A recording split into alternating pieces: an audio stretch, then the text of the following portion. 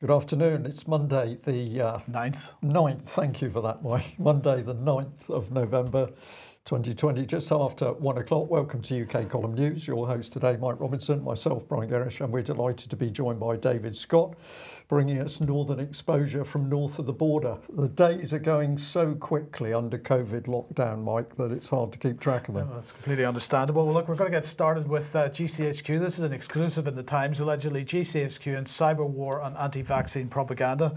So the article saying GCHQ has begun an offensive cyber operation to disrupt anti-vaccine propaganda being spread by hostile states. The spy agency is using a toolkit developed to tackle disinformation and recruitment material peddled by Islamic State, according to sources.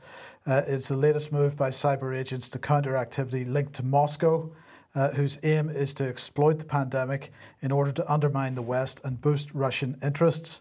A government source told the Times GCHQ has been told to take out anti-vaxxers online and on social media. Take out anti-vaxxers online and on social media.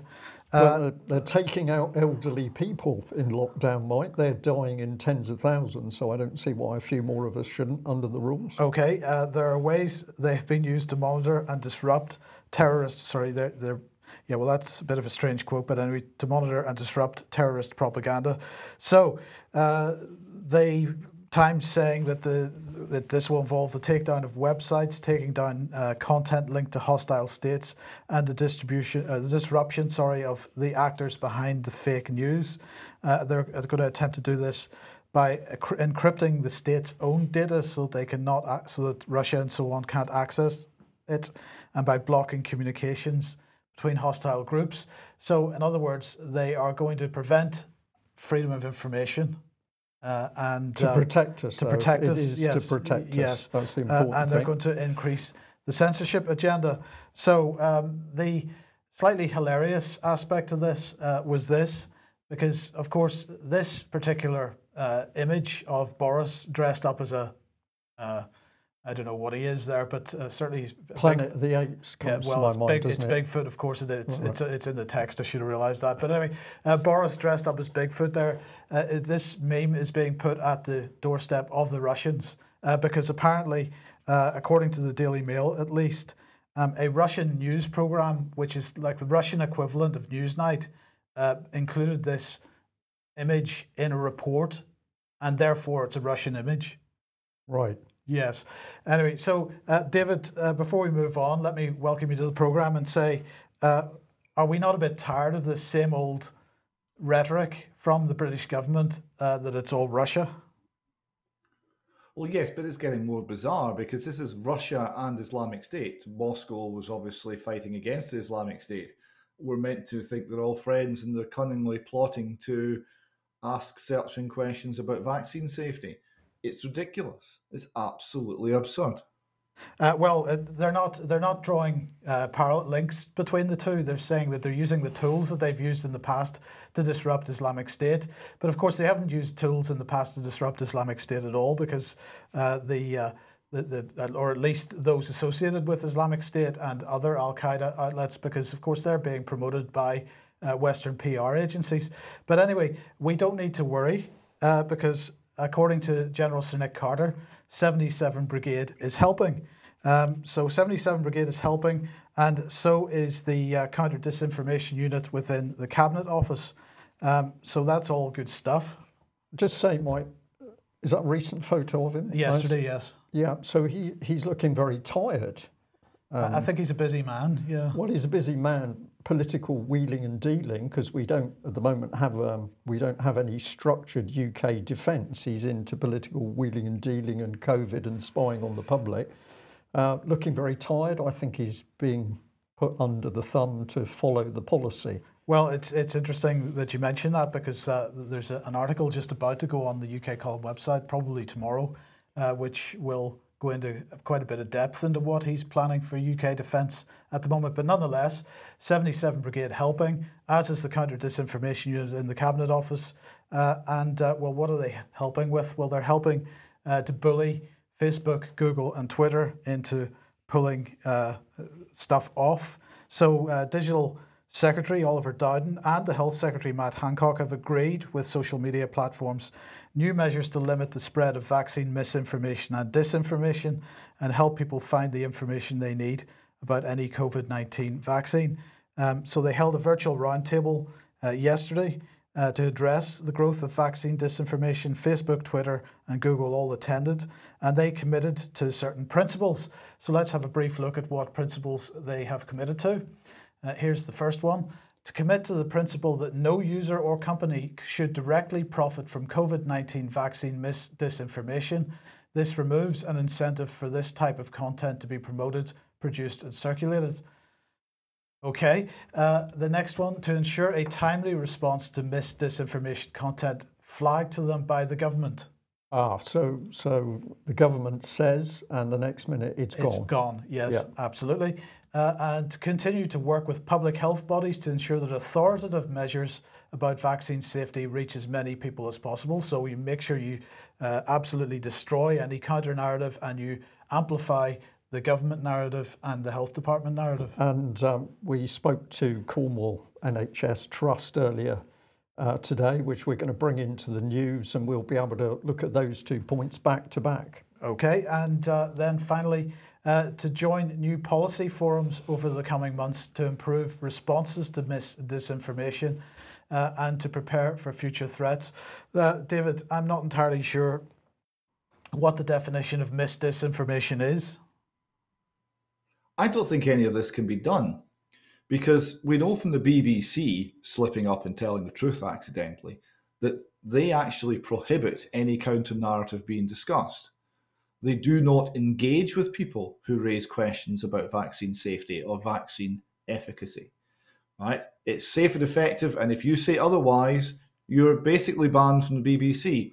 So if they refuse to engage, if they refuse to discuss, they refuse to debate, we can imagine why that might be, then they can't actually tackle what they are calling disinformation other than by trying to ban it. Right? It's a very crude weapon. It's deplatforming. They have no argument. We must conclude, since they're unable to argue, it's because they cannot answer the points. That's absolutely the case. Now let's see what Oliver Dowden, who is of course the digital secretary, had to say. He said this: COVID disinformation is dangerous and could cost lives. And I found that quite an ironic statement, since it is the government that's pushing out the vast majority of COVID disinformation that exists.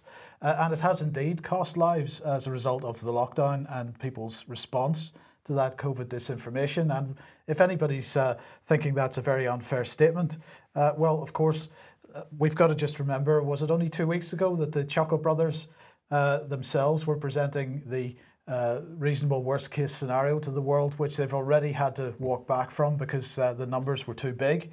So they've already had to come back from that. So that initial release was clearly disinformation or misinformation. But aside from that, the number of people that have, if we think back to the early days of this, the UK column was covered the Spy B releases. They were absolutely admitting, in fact, requiring that the government use disinformation and misinformation in order to drive fear within the population, in order to justify the measures that were going to be put in place. Yeah. So the British government, the biggest source of misinformation and disinformation, and it has cost lives, as Brian said a second ago. Then, of course, we have the wonderful Health Secretary Matt Hancock, who said that after clean water, vaccination is the most effective public health intervention in the world and has saved countless lives across the globe, eradicating one disease entirely. Okay, there you go. Well, look, Facebook, Twitter, and Google are quite clearly happy to move ahead with what the government is asking from them. In fact, they have been since the beginning of this whole censorship agenda. And if you want to know more and get some background information on this, we have a section on the UK Column website called Censored. It's just ukcolumn.org/censored. And there's a timeline on there that shows the last few years of how we got to this point. It takes us right up to the publication of the Online Harms white paper. And these latest announcements of GCHQ involved in the cyber war to counter disinformation, and also the what we've just covered there, just an extension of that. Yeah. Now that takes us then to a school in Liverpool, David. Yes, last week this letter was put out by Broad Green International School, a technology college in Liverpool, to all of the parents, and it hit the internet. And the reason it hit the internet is one of these paragraphs reads as follows: under normal circumstances, this is regarding COVID testing. So they're rolling out COVID testing into the school for the children. Sorry, David, just before you read that particular paragraph, let's read this one, because this is equally important. I've met this afternoon with representatives of the British Army who will be in school next week to COVID-19 test all our students and staff. Each child and adult will be identified with a unique barcode to ensure personal identification of test and subsequent results. And then it comes on to the section that you were talking about, under normal circumstances. Yes, under normal circumstances, parental permission is sought for testing of children. However, under these very challenging and unprecedented circumstances, that is not possible. Therefore, we would ask that if you wish to exclude your child from this test, please do so in writing to me first thing on Monday morning. So you have a one morning window to opt out. Otherwise, consent is assumed for the testing and barcoding of your children by the army. This didn't go down tremendously well with the parents or with the wider population on social media. And in fact, there was a big pushback. And I had a little look at the website for the school. It's a very nice school in many ways, but I did see that they were doing once a year only, one day a year, British Values Day. And we have here an extract from their website, and it's teaching the Year 7 pupils about British values, including individual liberty. So perhaps it was one of the primary 7 pupils that had a word with the head of the school and said, "I'm not quite sure that this is really on," because there was a bit of backtracking over the weekend, and they put out a slightly different position statement on the 8th, which was Sunday. It said, "We are awaiting updated information plans for COVID-19 at Liverpool schools. Consent will explicitly be sought from parents." So that's a complete reversal. So we're going from an assumed consent to explicitly seeking consent from parents, which is good. And then this letter, this notice said, "Click here for a letter to parents from Liverpool City Council and a consent form." Okay. So I clicked on the letter from Liverpool City Council, and it did indeed talk about consent, but there was something slightly funny about it. It said, "We ask that you and your child discuss this to see if this testing is something you would like to participate in. If consent asterisk is given, pupils will be tested twice over a period of about 10 days for COVID-19 as part of a national pilot. The results will be fed into the NHS track and trace. Individual results will also be held by the school and provided directly to you." So why has consent got an asterisk? Because we all know what consent means. It means express, voluntary, individual, informed consent. It means consent. No, it doesn't. Down the bottom of the page, the head teacher, Ms. P. Towney, said, "Further information regarding consent can be found at the NHS website and the CQC website." Now, these two bits of text are highlighted and underlined and highlighted in blue and look like hyperlinks, but in fact they're not. They were just plain text.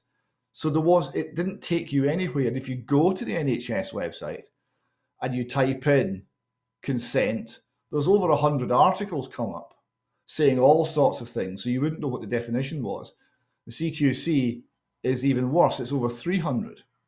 So what this is smoke. Smoke's a tactical device to conceal movement. The reason that they're telling you there's another definition to consent is that they're changing the definition, maybe a little, maybe a lot. We can't actually find out at the moment what they think consent means, but it means something slightly different from what it says in the Oxford English Dictionary. So we're still not absolutely sure what the position is. I believe the position is, David, and this happened a few years ago, I believe that the position is that with respect to things like vaccination and health, once you're 13, you can give consent without your parents needing to approve. And so I would imagine that is the type of consent that she is referring to. Even the figure of 13 is too crystal clear, because the consent can be given whenever the child is deemed to be able to give consent.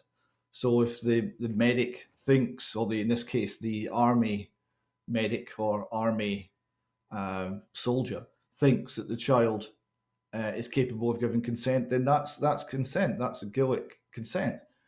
And the parent wouldn't necessarily be told, and the parent may have expressly forbidden this procedure and said expressly that it was not to happen, and it might still happen. We've covered that on Northern Exposure with an interview with a lady from Cornwall, where just that scenario took place. So it's very vague. There's no hard and fast age rule in any event. And the only thing that a parent can do, really, is make sure the children are very well warned about what to do if anyone approaches them with a needle. Yeah, David, can we just say, you said it seems like a nice school in other ways. I would imagine that head teacher, Miss Towie, is under enormous pressure, because she's going to be getting a ton of COVID stuff coming through the Education Authority. She's going to be worried about what the local council is talking about. She's going to get other communications coming down from local government association or whatever it is. Her head is going to be in a spin, and she's going to tend to go for what she perceives is the most safe option. And invariably now that's going to be following government policy, because she's protecting, or thinks she's protecting, the well-being of the child. And of course she's protecting herself by siding with the government and therefore the local education authority. So this is where the real damage is coming, that people are no longer thinking for themselves. She's going to be deciding which policy to follow. Is that unkind, do you think? No, this is a very good point, because the head teacher will be A, swamped, B, unless she's following news outlets such as this one, probably doesn't have a coherent counter-narrative to actually develop and actually put forward. And if she argues too strongly against the official line, it will be her career, her job. Yeah. And the pressure that will be brought from inside the Education Authority will be enormous. I think we have to have a great deal of sympathy for the individual human beings who find themselves in these positions. But that, of course, does not excuse in any way the actions which amount to organising assault against school children. Yes. Well, I wanted to just raise that to get us thinking about what might be in somebody's head as they react to what the government is pumping out to do with COVID. A lot of people sent me this article, which is Daily Mail. Richard Littlejohn, we're not going to take it anymore. You can sleep with your wife, but you can't play tennis with her. You can shoot ducks, but you can't feed them. Boffins scare us with graphs and then change them. So this was a Daily Mail article, and it was prompted actually as a result of a very courageous care assistant, NHS care assistant in Cornwall, speaking out, resigning and saying so publicly on the basis that she said that the Cornwall NHS Trust was effectively lying over what was happening to do with COVID. We're going to have a look at the video clip in a minute, but let's have a look at what Richard Littlejohn had to say during the article, because we get a fantastic look inside his mind. Let's go. So here we are. Frankly, I'd rather believe the word of a care assistant like Shelley Tasker than the horror stories peddled by government advisors Chris Whitty and Patrick Vallance, the two Ronnies of doom. Now, you were a bit upset about that, Mike, because you thought that was a bit unkind on the two Ronnies, and the Chuckle Brothers was a much better description. But isn't this interesting? We've got a very well-known UK journalist now saying that he believes the care assistant more than he believes the two Chuckle Brothers, Chris Whitty and Patrick Vallance. The graphs they presented on Halloween and used to bounce Boris Johnson into ordering another lockdown were, quote, wildly exaggerated and have subsequently been revised downwards under cover of darkness, or as Shelley Tasker would say, all lies. So that's a pretty crunchy statement, but the article's very long and it goes on. They talk about an explosion of cases without explaining exactly what that means. It's a fact, not a projection, that 99.5% of people who contract coronavirus recover from it. Many don't even display symptoms. So now we can see that actually he is paying attention to what's coming out in the statistics, and he's not convinced about it. The two Ronnies and their dupes in government continue to pretend we're all in mortal danger. Even the official UK Statistics Authority have confirmed we have, quote, been deliberately misled. So this is getting serious stuff now that's coming out from him, and he goes on. The use of data has not consistently been supported by transparent information being provided in a timely manner. As a result, there is potential to confuse the public and undermine confidence. All lies. And the all lies there is his. He has inserted that into the text. The list of what's allowed and what isn't is a catalogue of sheer insanity. For instance, you can shoot ducks, but you can't feed them. You can sleep with your wife or husband, but you can't play tennis with them. Marks and Sparks can sell you a prawn sandwich, but not a pair of socks. And knickers are non-essential on the high street, but freely available on the internet. So he's really getting stuck in here, and each point is a key point, which is showing that he can recognise the confusion. But it goes into a new area. Needless to say, the rules are being enforced with Stalinist zeal by the boys in blue.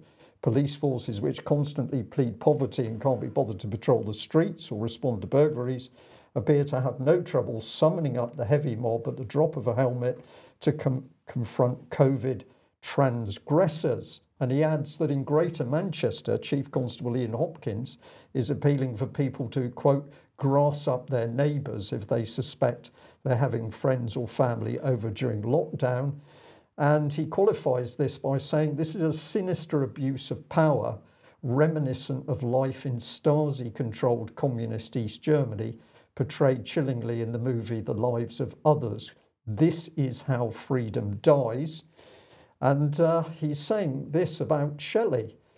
For every Shelley Tasker howling at the moon in Truro, there are millions of us seething away quietly at the institutionalised ineptitude of this government's imposition of yet another ruinous lockdown. So if we summarise this, these are the words that he's used. He said that we've been deliberately misled. He says that what's being presented to the public is all lies. He says it's a catalogue of sheer insanity, that it's a sinister abuse of power reminiscent of Stasi-controlled communist East Germany. But then towards the end, he's describing it as institutionalised ineptitude. And I just want to put a banner over this lot and say, what we're seeing is that this journalist who's been around for many years, he must be a pretty wise guy. He's seen a lot, he's reported on it, but he can't get his head around the fact that the policy, locking us in our homes, killing off the elderly, destroying the NHS and the economy of the UK. He particularly warns about the millions of jobs lost and millions more coming. He can't get it in his head that it's deliberately planned and orchestrated by what he describes as a Stasi government. So, David, I'm going to throw it back to you because I've used the expression a government of occupation, but I think Little John is demonstrating cognitive dissonance. He knows something really horrible's happening. He can describe some of it. He's using very powerful words, but then his brain goes back to saying, oh, well, it's all a bit of a cock-up, really. These people don't know what they're doing. I would imagine there's a lot of journalists now in this this spin of they can't recognise the truth for what it's really showing them. Yes, and it's a very normal human reaction because none of us lose faith in our country, or at least our government, all at once. Most of us start off having some degree of trust in authority, and it goes a little by little, and eventually you start to see exactly what they are and the nature of the people in charge and the nature of the policies and the true intent of the policies, as opposed to the claimed intent, which is something else entirely. Right? They're saying, well, we're just going to protect you. Well, it's not protecting us. We know it's not protecting us. It's grossly disproportionate to any risk, if there indeed is any risk. The risks are normal. The actions are completely abnormal and destructive and murderous when it gets to the care homes. Yeah. He's getting there, but it will take a while to turn around and say, yes, this is deliberate, because it can be nothing else. Thank you for that, because I think this is the key thing to put across to our audience, that this is the mindset we can assume of quite a lot of journalists. So they need all the help they can get. They need pushing, they need prodding, they need the facts and evidence to get them to really understand we're being attacked by our own government. Let's look at this very brave care assistant, Shelley Tasker, just a little snippet of what she was brave enough to stand up in public and say.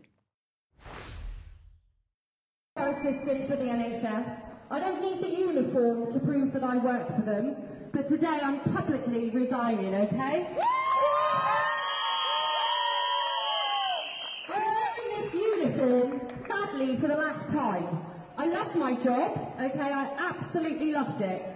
Those of you that have been following what's going on, we've done talks, we've organised protests, I've had a lot of flack. I'm at the point now, it's all coming back to me. I've had an email from work last night asking me what's going on. People are reporting me, and unfortunately I can't lie anymore. The email is asking what's going on, and how can I lie? I did something really bad. I took a screenshot on Friday that shows the figures of how many people are in Treliske Hospital with COVID, and I shared it. Because this should be public information, okay? I can tell you that on Friday in Treliske there were 3 people in with COVID. No extra deaths, 3. And that covers Treliske, West Cornwall and Hale Hospital. The total deaths from these 3 hospitals in 7 months is 76 people. That's about 10 people a month over the last 7 months, and we have locked down. Lots of people have to start speaking out. There's lots of doctors and nurses that have come forward. They're all on restrictive duties, they're all seeing solicitors, etc. Well, I've decided there's no point. I have gone against the rules within the NHS. I have shared confidential information that people need to see, okay?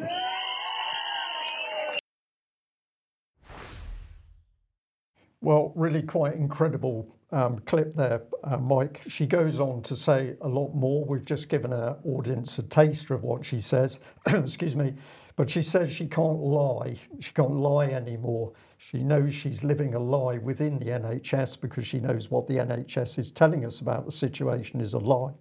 And she's resigned as a result of that. And she said, I'm going to tell the public the truth. So good on you, girl, is what I say. But let's get back into how this was reported, and we go back to the 5th of November. This is a quote from a Mail Online article which was all about her making that talk on the streets. And in it was this quote: a spokesperson for Royal Cornwall Hospital's NHS Trust told the Mail Online, "We're in the middle of a once-in-a-lifetime pandemic, and it is unacceptable for anybody to spread lies which could be harmful to people's health, let alone from somebody in a respected position." So publicly, the Royal Cornwall Hospital Trust said that effectively Shelley Tasker was lying about what she said. They also added another bit, and I think people recognise this: the public's incredible support for the NHS played a major role in helping us handle the first wave of coronavirus. And as we face a potential second wave, it's absolutely vital our staff and the public follow the latest public health guidance to help keep us all safe. Now, this is clearly guff. Because what it is doing is it's backpedaling the fear that we're in some amazing pandemic. But what Shelley was able to prove from being inside the system and taking screenshots of screens within the NHS, that there was virtually nobody with COVID in the whole of the Cornwall NHS system. In fact, 3 people in a serious position. So here's Little John. And this is what he said. Some may dismiss Shelley, her tirade as the rantings of a woman driven to distraction by the pandemic. Then again, haven't we all gone slightly bonkers over the past 8 months? Her figures may be purely anecdotal, but she doesn't appear to be far wide of the mark. This is Shelley saying it's a lie. There's nobody in hospital. And the article then continued. Yesterday, the chief executive of the Royal Cornwall Hospital Trust confirmed that in the county's main hospital, there are just 7 patients suffering from coronavirus, 3 of them in intensive care. And Little John correctly says, yet on the strength of that minuscule number of cases, a county of 565,000 people is being shut down. Businesses are again closing their doors and many will never reopen. Cornwall, like the rest of the country, is braced for a jobs bloodbath. So he poked a stick into Shelley, which I didn't like, by accusing her of howling at the moon. But then he says, well, actually, the girl's statistics were correct. And what she's done is created a whole series of articles by the Daily Mail when they should have done the research for themselves in the first place. But we took the opportunity to talk to Cornwall NHS Trust this morning. We attempted to speak to Kate Shields, the chief executive, in order to ask them why, if Shelley Tasker was correct in the numbers that she mentioned publicly, the trust would call her a liar. Well, I have to say that we were met with unbelievable rudeness. Mike, you were privy to that conversation because I had it on speaker. My goodness, what a rude, disgusting organisation. They did not want to talk to us when we were simply asking reasonable questions about the sheer hypocrisy in their public claim. And what did a lady called Laura Mason, she was the head of media for Kate Shields, the chief executive. Of course, we couldn't talk to Kate Shields because she's been in wall-to-wall meetings because of a corona pandemic, which means that there are 3 or were 3 patients in the whole of Cornwall NHS Trust organisation. But they said there is a pandemic in this country. I've said I'm not interested in the country. I want to talk about Cornwall. There is a pandemic in this country, and I'm not prepared to have an argument with you about it. Bye, bang, down went the phone. So, David, I'll come back to you. This is the sort of attitude we're getting from the authorities. And I have to say the aggression and the rudeness was just astonishing. So a care assistant resigns. She publicly tells the truth about the pitiful number of people with COVID-19 in Cornwall NHS Trust. And the trust calls her a liar. And then she's subsequently proven to be correct by, amongst others, the Daily Mail. And where does the aggression and the rudeness come from? Right? That aggression comes from a feeling of impotence. Right? So you have this enormous multi-billion pound organisation, state-funded organisation that's covering the whole county and is the recognised authority on all things health related. One nurse stands up and says, they're not telling the truth. This is what I saw. Here's the data. I tweeted out a screenshot. I saw how many people we had suffering from COVID. Right? They are lying to us. And they respond with aggression and insults. They are clearly in the wrong. A big, powerful, wealthy organisation like that, if the nurse had been lying, had been irrational in some way, would have swatted it away with a disdainful wave of the hand and by simply trotting out the actual figures. They wouldn't have called her a liar, they wouldn't have called her anything. They'd have just said, here are the true figures, this is how bad it is, everyone should understand what we're up against. But they didn't. They didn't mention a single statistic because they can't, because she's right. Shelley Tasker is right. Absolutely. And I'm just going to say once again, what a tremendous lady to have the courage to resign on principle and then stand up and tell the public about it. So great on you. Okay, David, Telegraph here. Councils can demolish contaminated buildings under powers to stop second coronavirus wave. I didn't know whether to laugh or what to do when I saw this. You better tell us about it. Well, the Telegraph reports, right, it's just that. Care homes, factories, offices, and private homes could be bulldozed as a last resort if the virus starts to run out of control, whatever that means. Local authorities will be able to order the demolition of buildings at the centre of the coronavirus outbreaks under draconian powers to contain a potential second wave. Cars, buses, trains, aeroplanes could be destroyed, subject to the approval of magistrates. So magistrates, very low-level court official, that's all the protection we're going to get from the law. Now, what is this? This is a threat. Do what we tell you. If you're a business owner and you want to open your pub and you want to defy us, right, we'll give you some £10,000 fixed penalty notices. And if you go all common law on us and don't take that seriously and don't roll over and show fear, we will bulldoze your property. That's what they're saying. What is it that Gilad Atzmon said? We're all Palestinians now. This is to frighten people. This is to ensure compliance by making people afraid. The communists did this in Poland. The Poles were starting to put out lots of books which were like economics textbooks and things about Austrian economics and free markets to show how a society could work without the state. And they were running around Warsaw in their cars distributing this illicit material, and the fines weren't deterring them. So the communist authorities said, if we catch anyone with this material in the car, we'll crush the car. And all of the people printing the material, they all banded together and put some money together, so if anyone's car got crushed, they would get a new car. They called it Lloyd's of Warsaw.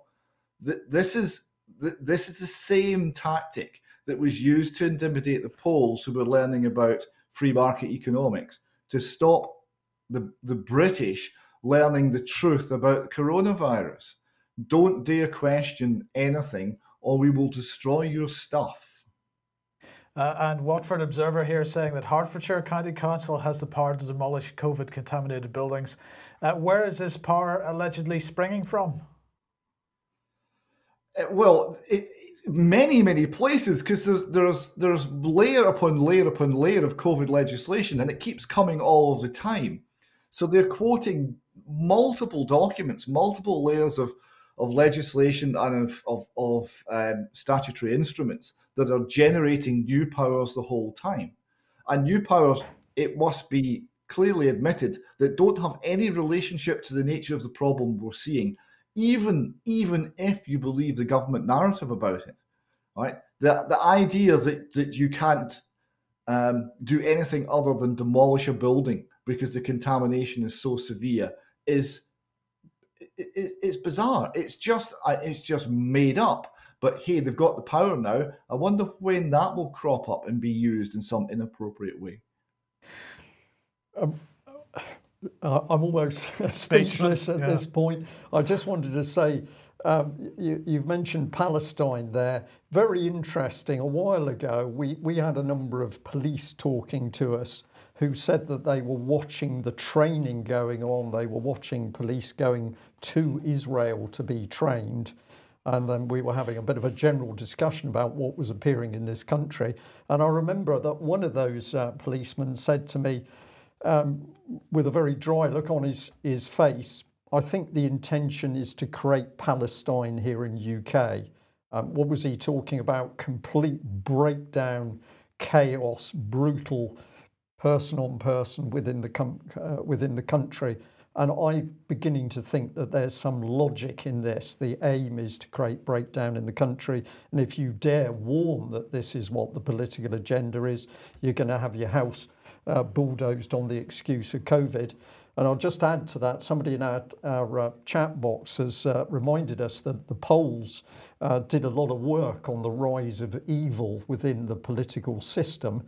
There was a really excellent book produced on political ponerology being the study of evil, by a Polish psychologist, possibly a psychiatrist. I can't remember his name, but certainly the polls did a lot of work looking at political systems that were inherently evil.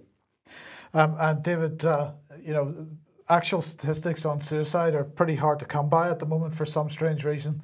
But the Courier in Scotland reporting heartbreaking escalation in Angus people contemplating suicide during pandemic. Yeah, new statistics include a tally of 250 people in the last 3 months alone who have sought help after experiencing suicidal thoughts or trying to take their own lives. Support workers are saying loneliness, money worries, and the impact of the pandemic on mental well-being are all major contributors to the worrying trend. But they've been given full backing of the Angus councillors driving towards change to tackle the issue. And this is actually quite a sad aspect of this article, because the people on the front line are raising the alarm. They said the number of people who are trying to commit suicide or thinking about it is going through the roof. And the councillors and the political leadership in the council are saying, well, we need change, really. We need earlier intervention, so more state intervention in private life, earlier intervention. No one's saying the obvious thing. We need to end the lockdown because it's killing people. They're not saying that because that's unsayable. SNP councillors, it would be career-ending to say that. Well, really, we're getting to a point where all of these career-ending things, whether you're a councillor, a politician, a health professional, or many other things, we're going to have to start saying these unsayable things and telling the truth, because as long as we play along with the being cowed and being cowering in a corner lest we get into trouble with the authorities, while we're doing that, our country is being destroyed, and we need to speak out. People, the councillors, the SNP councillors in Angus, need to do what the nurse in Cornwall did. Stand up and say the truth. And if it costs you your job, then walk away. Yep. We just end the section by saying that I've had a number of emails in from people talking about the pressure all of this is placing on them. This one is just a section from one of the emails. Sorry, a section from one particular email. Dear Brian, I've worked as a support worker for 20 years or more. I have stayed in one company which looks after adults with autism and other related issues. In the middle of October, I was asked to consent to having the flu vaccine, and I withheld consent. This appeared to be tolerated by the company. I expressed my reasons for refusing to my manager. No response was forthcoming from the company. Shortly after, we were instructed to consent to weekly PCR testing. I wrote again to my manager and submitted 4 pages of evidence referring to the misuse of the RT-PCR test as a diagnostic test and the manipulation of statistics that appears to be at the foundation of the government's justification for lockdowns and the second wave. And what the email went on to say was, and they're now back on my case that I've got to submit to the rules, and the implication is if I don't submit, I'm going to lose my job. So vicious brutality by the Westminster government in order to get this clearly fraudulent COVID agenda through. Yeah, and I just thought that little phrase, instructed to consent, was extremely telling. Yeah. That, David was making a point about this earlier. I've made the point on previous programs. There's no need for mandatory vaccination if we're being instructed to consent by our employer or by our bodies that we are, institutions that we have to engage with. Okay, well, look, let's move on to this then. Central bank digital currencies. We've been talking about this over the last couple of weeks. And of course, Christine Lagarde, as we mentioned a couple of times last week, has been running a consultation with people in the Eurozone to decide whether they would be happy to use a digital euro. Well, this blog, well, it's a blog that belongs to an investment company called DoubleLine, has been publishing on this bilateral digital currency payments and the twilight of the dollar. And I found this, David, really interesting because, of course, going back to one of the early episodes of our Magic Money Tree podcast series, we were asking the question, what is the ultimate outcome when, as things are going financially, national currencies are possibly going to collapse, and it looks like they're building the infrastructure for straight away. So this article here is saying a secondary but important impact to be expected from the more or less imminent introduction of central bank digital currency by half a dozen or more central banks under coordination by the Bank for International Settlements is described by the in this article, saying if launched, central bank digital currencies will put at risk the independence of monetary policy and what little is left of fiscal discipline within their borders of circulation.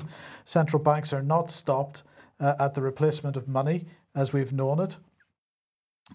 In conjunction with their developmental work on digital currencies, proper monetary authorities are devising a new structure for electronic payments to sweep aside the decades-long framework for payment settlements, both domestic and international. The world's central banks and the Bank for International Settlements envision a network of multiple cross-border payment systems featuring direct bilateral exchanges in the world's different currencies. Such a regime would discard the decades-long mediation through the world's reserve currency, the US dollars. It goes on to say policymakers continue to stare intently into the uncharted waters of central bank digital currencies and decentralization global payment systems. And David, right at the heart of this then is blockchain. And Mark Carney was talking about this 2 or 3 years ago, very, very keen to get on board the blockchain bandwagon. They seem to have done that. They're developing their digital currencies. We'll look at which banks are actually involved in that in a second. But I just wanted to get your thoughts.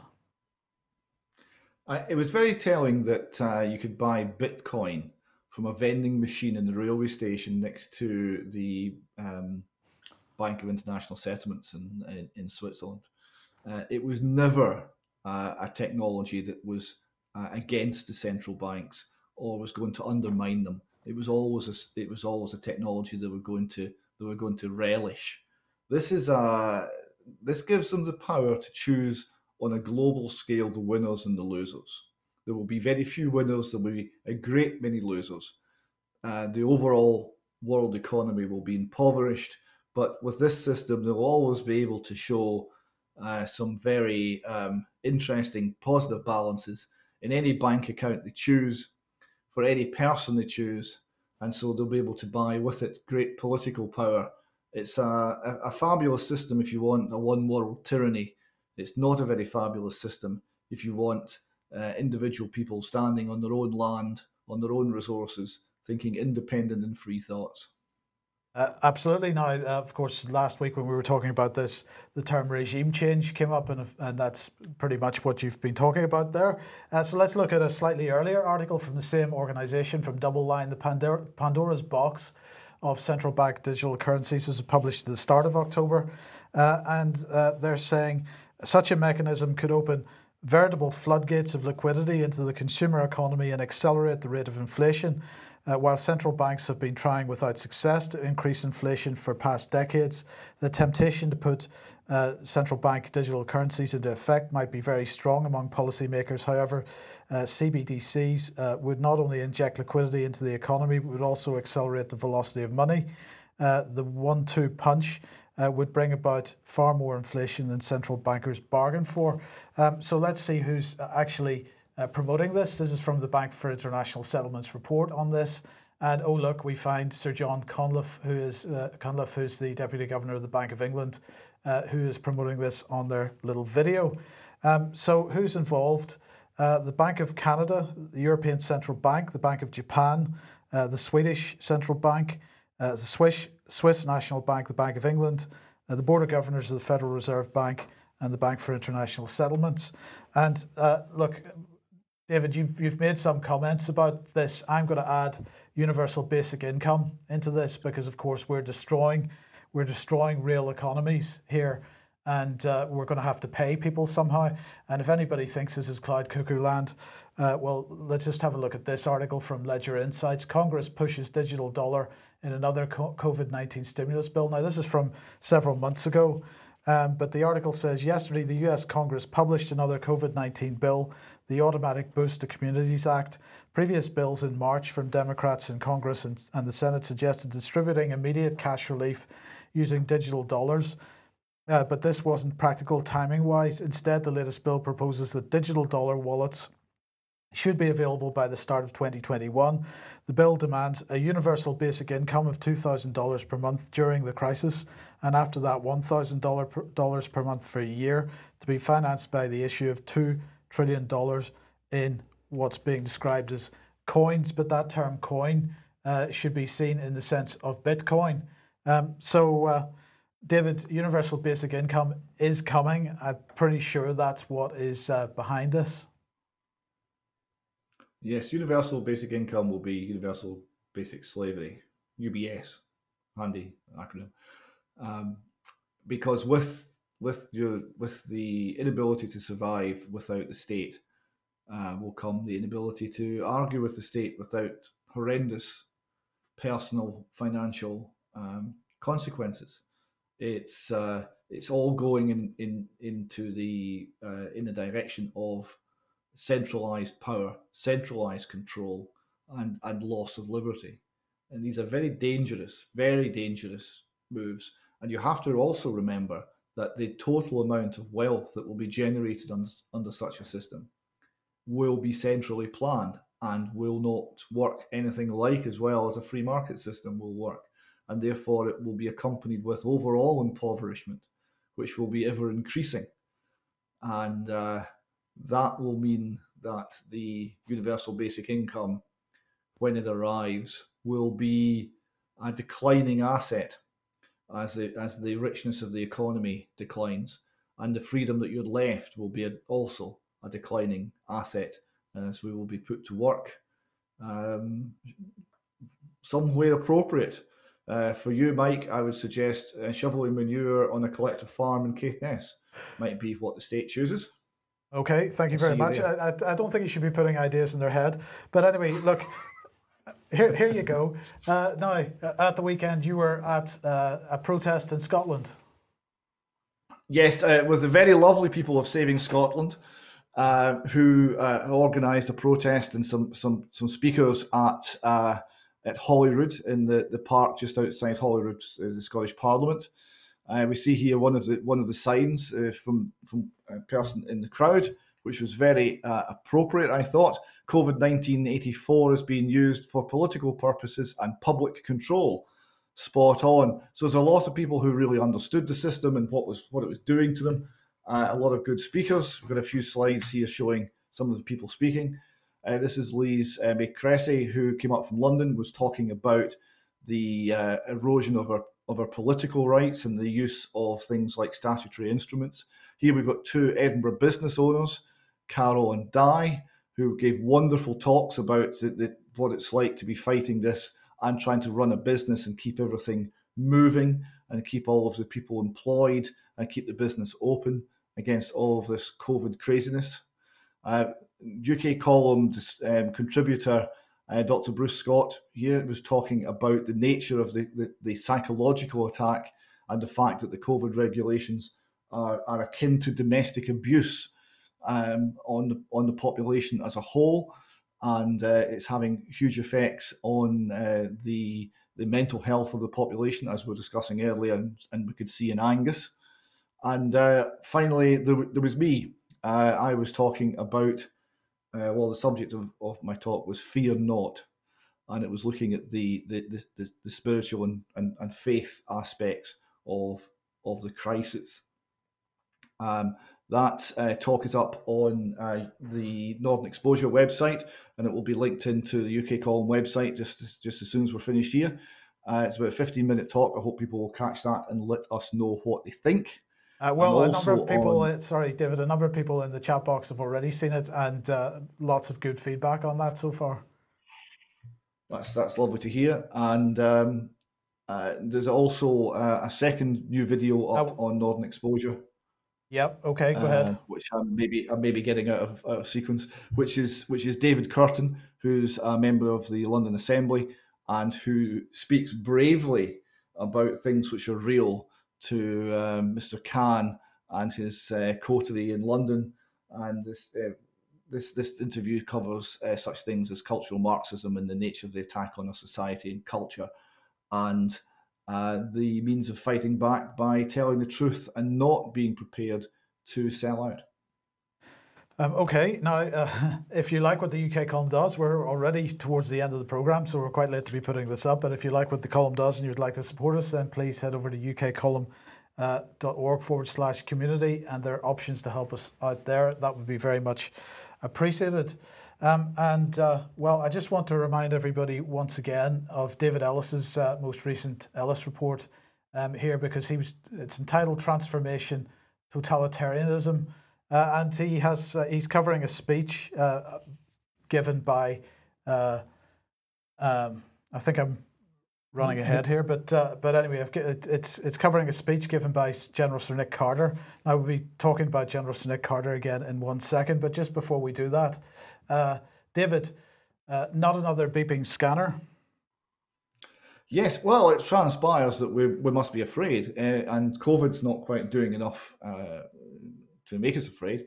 So we're now having full body scanners introduced into shopping centres in Glasgow. This is the Braehead Centre in Glasgow, a very large modern shopping centre.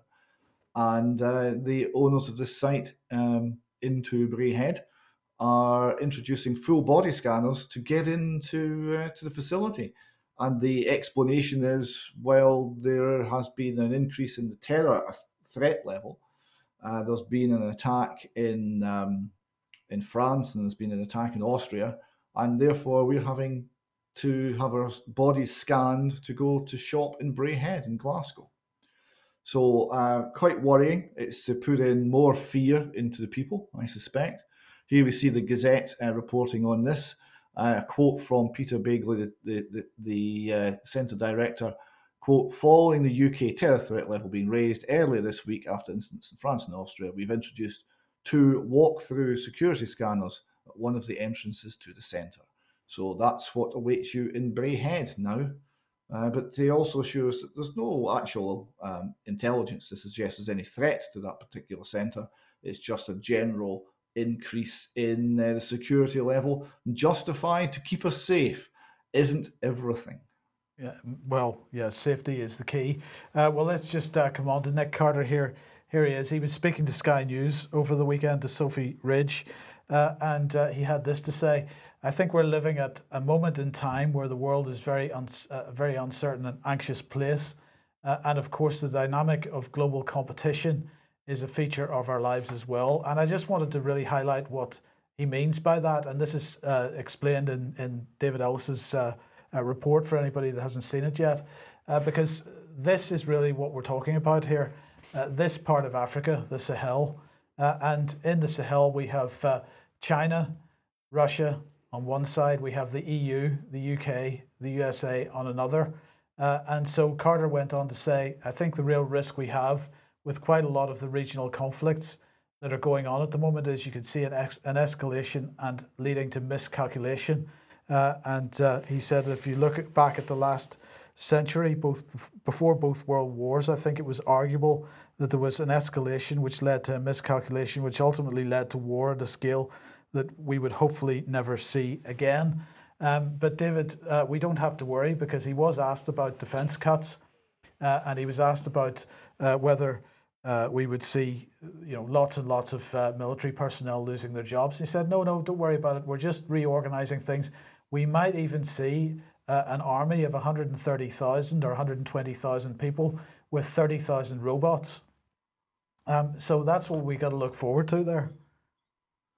Well, there's nothing like 30,000 killer robots to make you feel safe in your bed at night.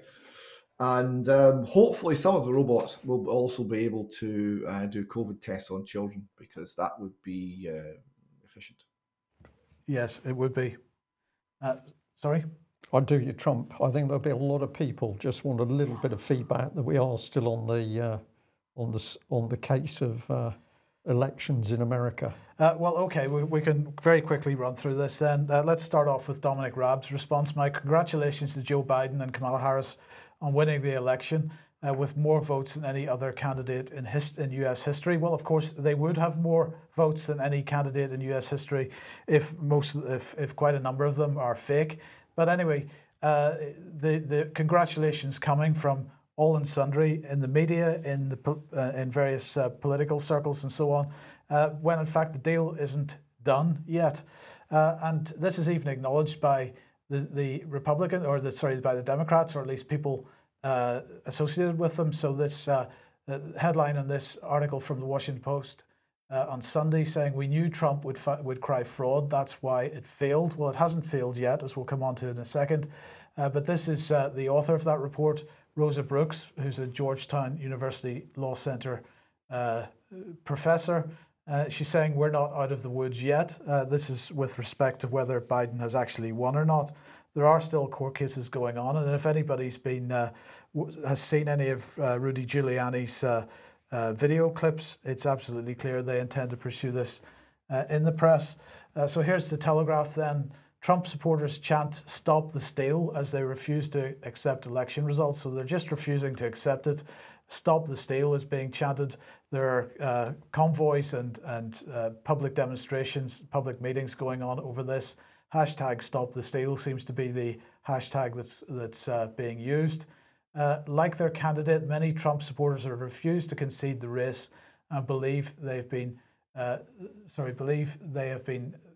strong. It says string grounds there. That's a bit of a typo. It's supposed to be strong grounds for a legal challenge. Well, of course there is.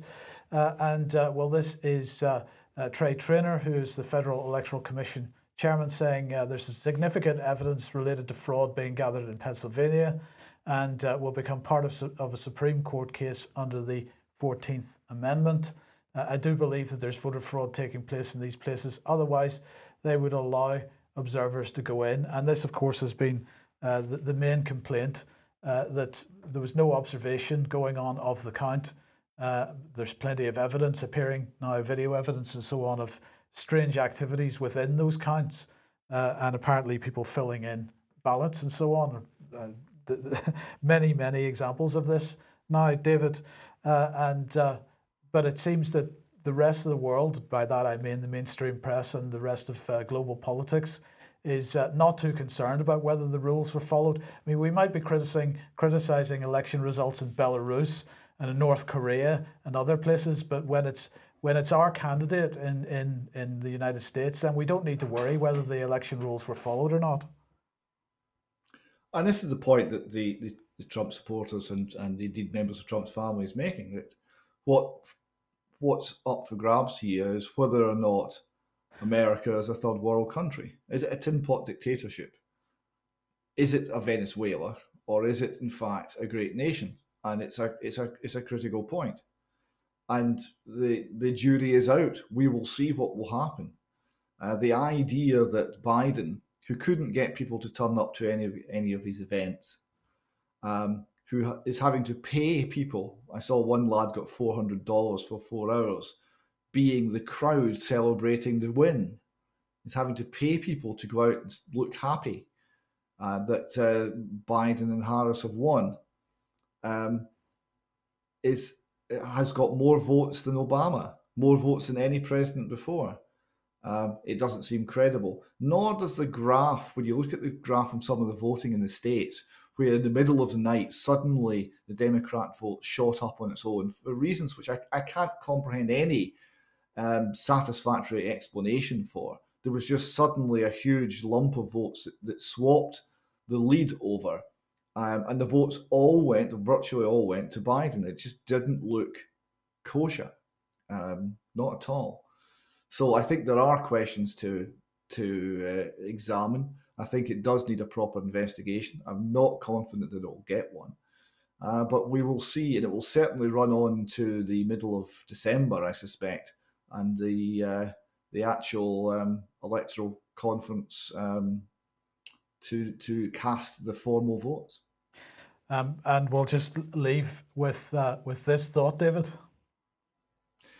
Yes, those who spent the last 4 years convinced there was election interference are now saying there's no way that an election could be rigged.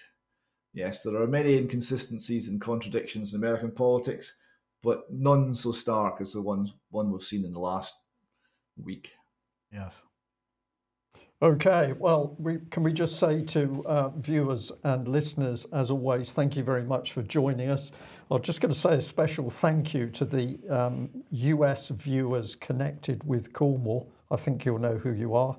But thank you very much for that support, and thank you also for the support that we're getting from a whole range of other countries since we've been going during the COVID lockup period. It's clear that we've got many more people from overseas listening in to see what's really happening in UK. So thank you for that. And a final point, quite often the comment comes in, can we please give some uplifting information to help you all feel happier? Well, this is a difficult one for us because we're busy pumping out facts as to what's really happening in order to wake up people who really don't understand anything. But if you want to feel happier, we would say do something. Get those emails off, challenge your local MP, or ring up a local NHS authority and challenge them as to what they're doing. Be polite, be reasonable, be accurate in what you say and ask. But you will find that by doing something, it changes your whole look at the world. So don't sit there taking it, do something, and you'll find that your spirits are uplifted. We'll leave it there. Thanks very much for joining us. Bye-bye. Bye-bye.